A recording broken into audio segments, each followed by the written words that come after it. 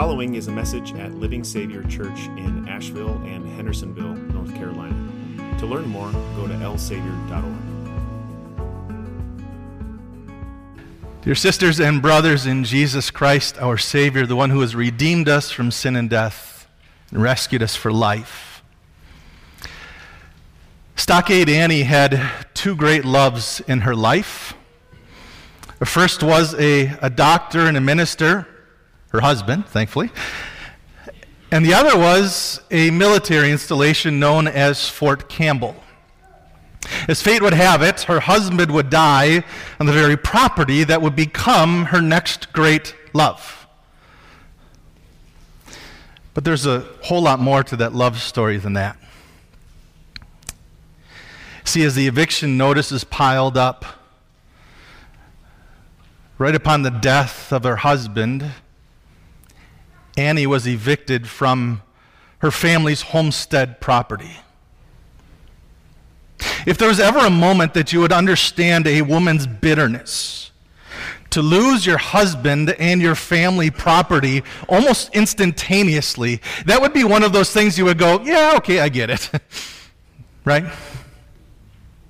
And while it knocked Annie down for a while, eventually she rebounded and she responded in a way that was almost unpredictable.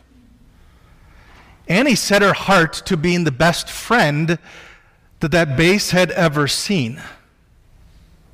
It was really remarkable. Evicting Annie was easy.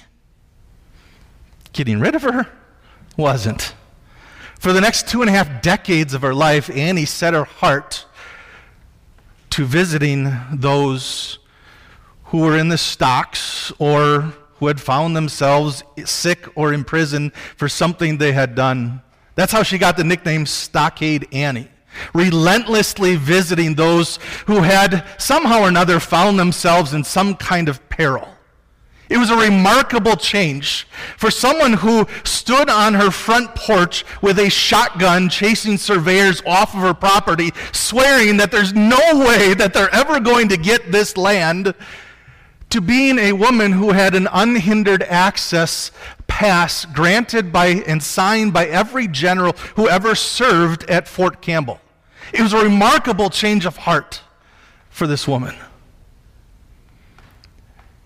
But see, when there's an aching heart, the result of that can be a beautiful thing.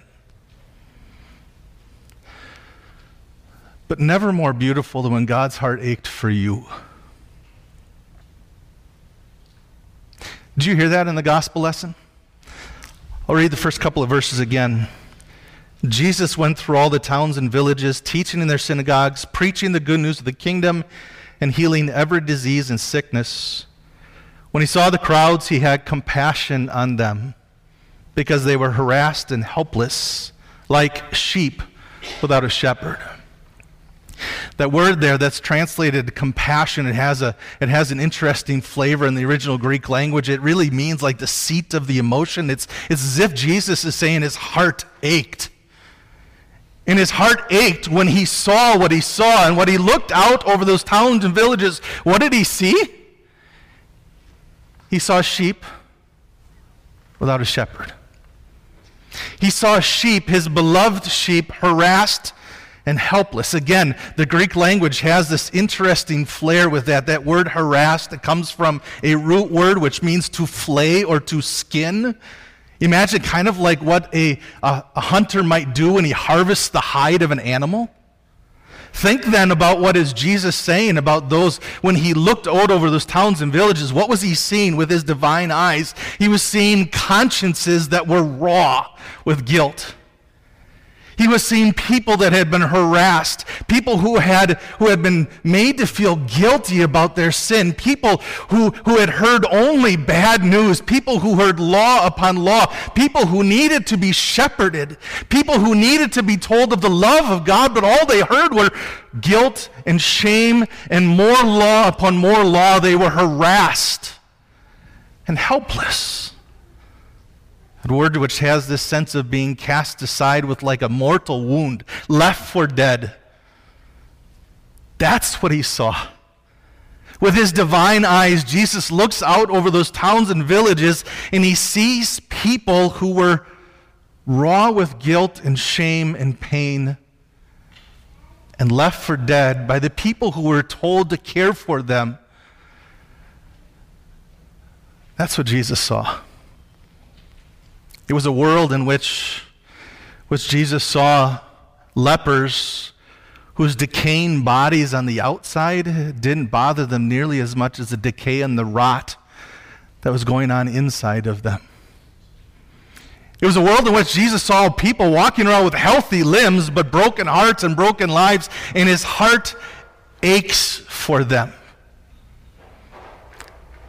His heart aches for them, and so he draws closer to them. Like Stockade Annie, he draws closer to them. He draws closer to them by telling them that he had been the promised Messiah, the one who had been sent in the world to heal their hearts. He draws closer to them by telling them that he saw their raw consciences, but he had come to be the sacrifice that would forgive those sins. He drew closer to them by promising them that by his death on the cross, those flayed consciences would be soothed and sutured, and those mortally wounded souls that had been cast aside and left for dead would instead be given eternal life. Jesus draws closer to them because he loved them, and he wanted them to know of his grace and his forgiveness and his salvation, because his heart ached for them. But did you notice what Jesus did next? Then Jesus said to his disciples, "The harvest is plentiful, but the workers are few. Ask the Lord of the harvest, therefore, to send out workers into his harvest field." In the aching of his heart, he turns to his disciples and he says to them, the harvest is plentiful. It's almost as if you can hear Jesus begging them to see the same thing that he saw, flayed consciences, mortally wounded souls, begging them to see that this harvest is plentiful, and that without the gospel intervention in their lives, they're going to be lost for an eternity in hell. How could their hearts not ache, right? How could their hearts not ache for those souls? How can our hearts not ache?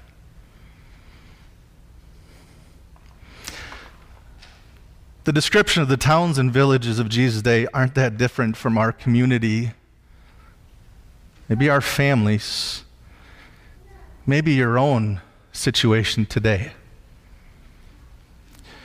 You all know people that are hurting. You all know people that are covering up shame and guilt with addictions. You all know people whose families are being torn apart at the seams because of something that was said or done that can't be unsaid or undone. You hear cries of inequality, cries for justice in our communities, and you see this in not just our community, maybe in your own church, maybe in your own family or in your own heart.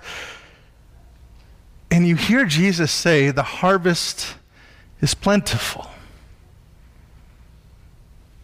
It's just as true today as it was 2,000 years ago when Jesus said it. The harvest is plentiful. But the workers, right? The workers are few.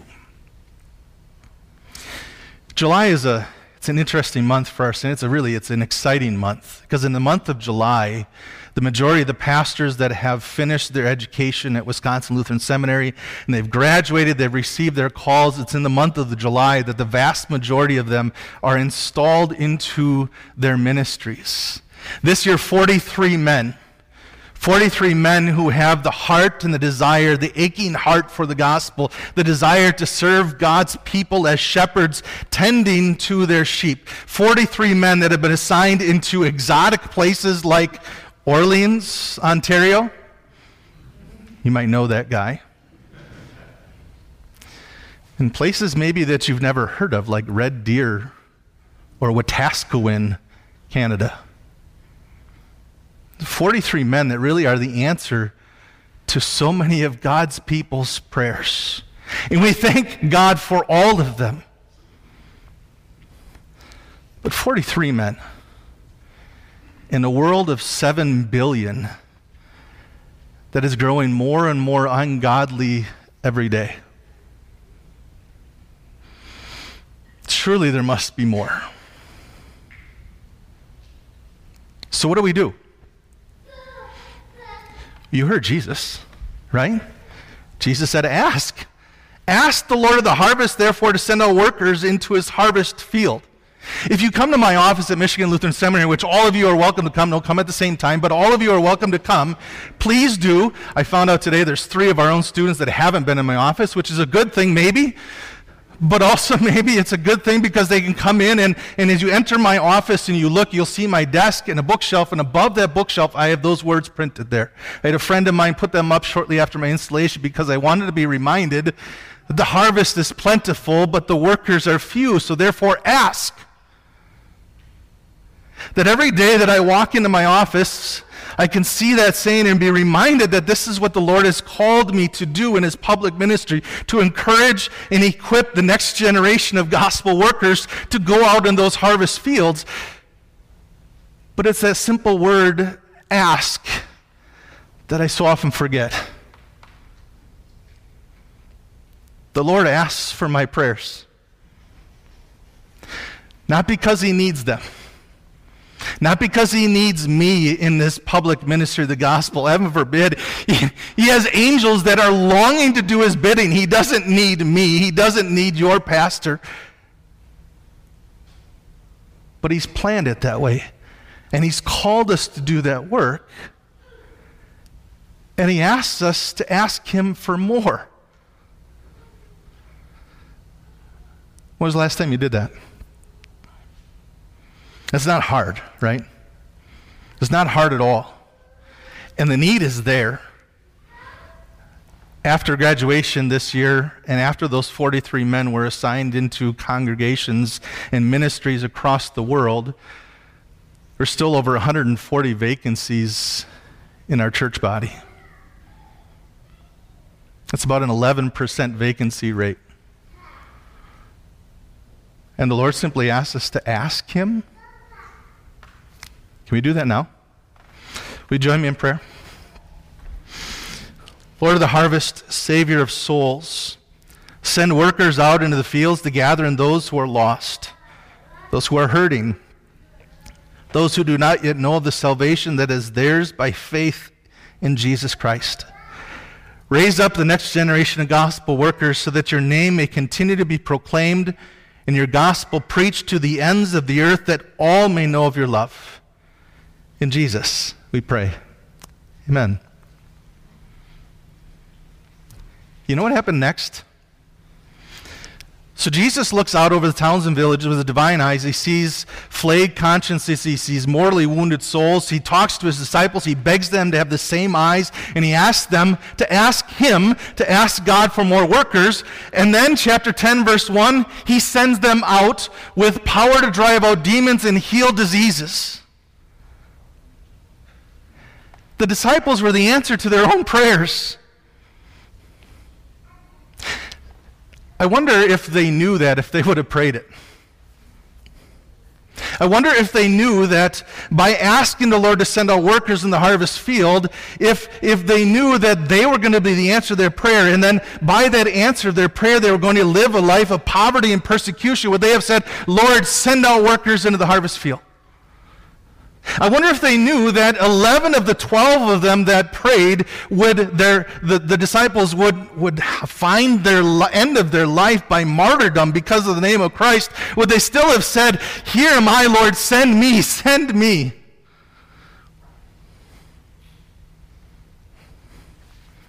I don't know. But I wonder if you would have, or if I would have. If I knew that asking the Lord to send out workers into a harvest field meant that the child that is sitting next to me or on my lap, or grandchild that I love so dearly, might be called into the public ministry of the gospel. And that might mean then that they live 3 states away, 5 states away from where they grew up. If I knew that my child then would live a distance away because that's where the Lord had called them to serve as a pastor or teacher, I wonder then if If I'd be willing to be like Hannah who gave her child, the Lord said, Lord, it's your child before he's mine. I wonder if I knew that when that child was called into the public ministry of the gospel, that it meant that at Christmas and at Easter and at Thanksgiving, they may not be able to come back to you because they had a congregation that they had been called to serve, a family that they're privileged to share the gospel with, but that means that their holidays might not be able to be spent with you. Would you still say, Lord, the harvest is plentiful, and the workers, they're few. So send out those workers in the harvest field. Think about the people that Jesus called in the public ministry. They don't have to be the most social person in the world. They don't have to be the most intelligent person in the world, right? Sorry. They have to have a heart, right? An aching heart for the gospel and for those that are lost without it. Think about who Jesus called in the public ministry of the gospel, right? The gospel writer Matthew, the words of whom we're focused on today, the words that have been encouraging to God's people since the day they were written. The extortionist tax collector Matthew seems like a prime candidate for the public ministry of the gospel, right? How about James and John, the disciples' brothers who argued in front of Jesus which one of them was the greatest in the kingdom of heaven, right? Thomas, you know him better as Doubting Thomas, the one who doubted the very central message of Christianity, that Christ had indeed been raised from the dead. Yeah, that's the guy I want as my pastor, right? Or Judas, the one who betrayed him. Peter, who often spoke before he thought. These are the men that God entrusted the holy ministry to. Sinful, unholy men proclaiming a precious gospel of life and salvation. It's a special thing, this holy ministry. But it's a challenging thing at times too, as you heard in our second lesson today.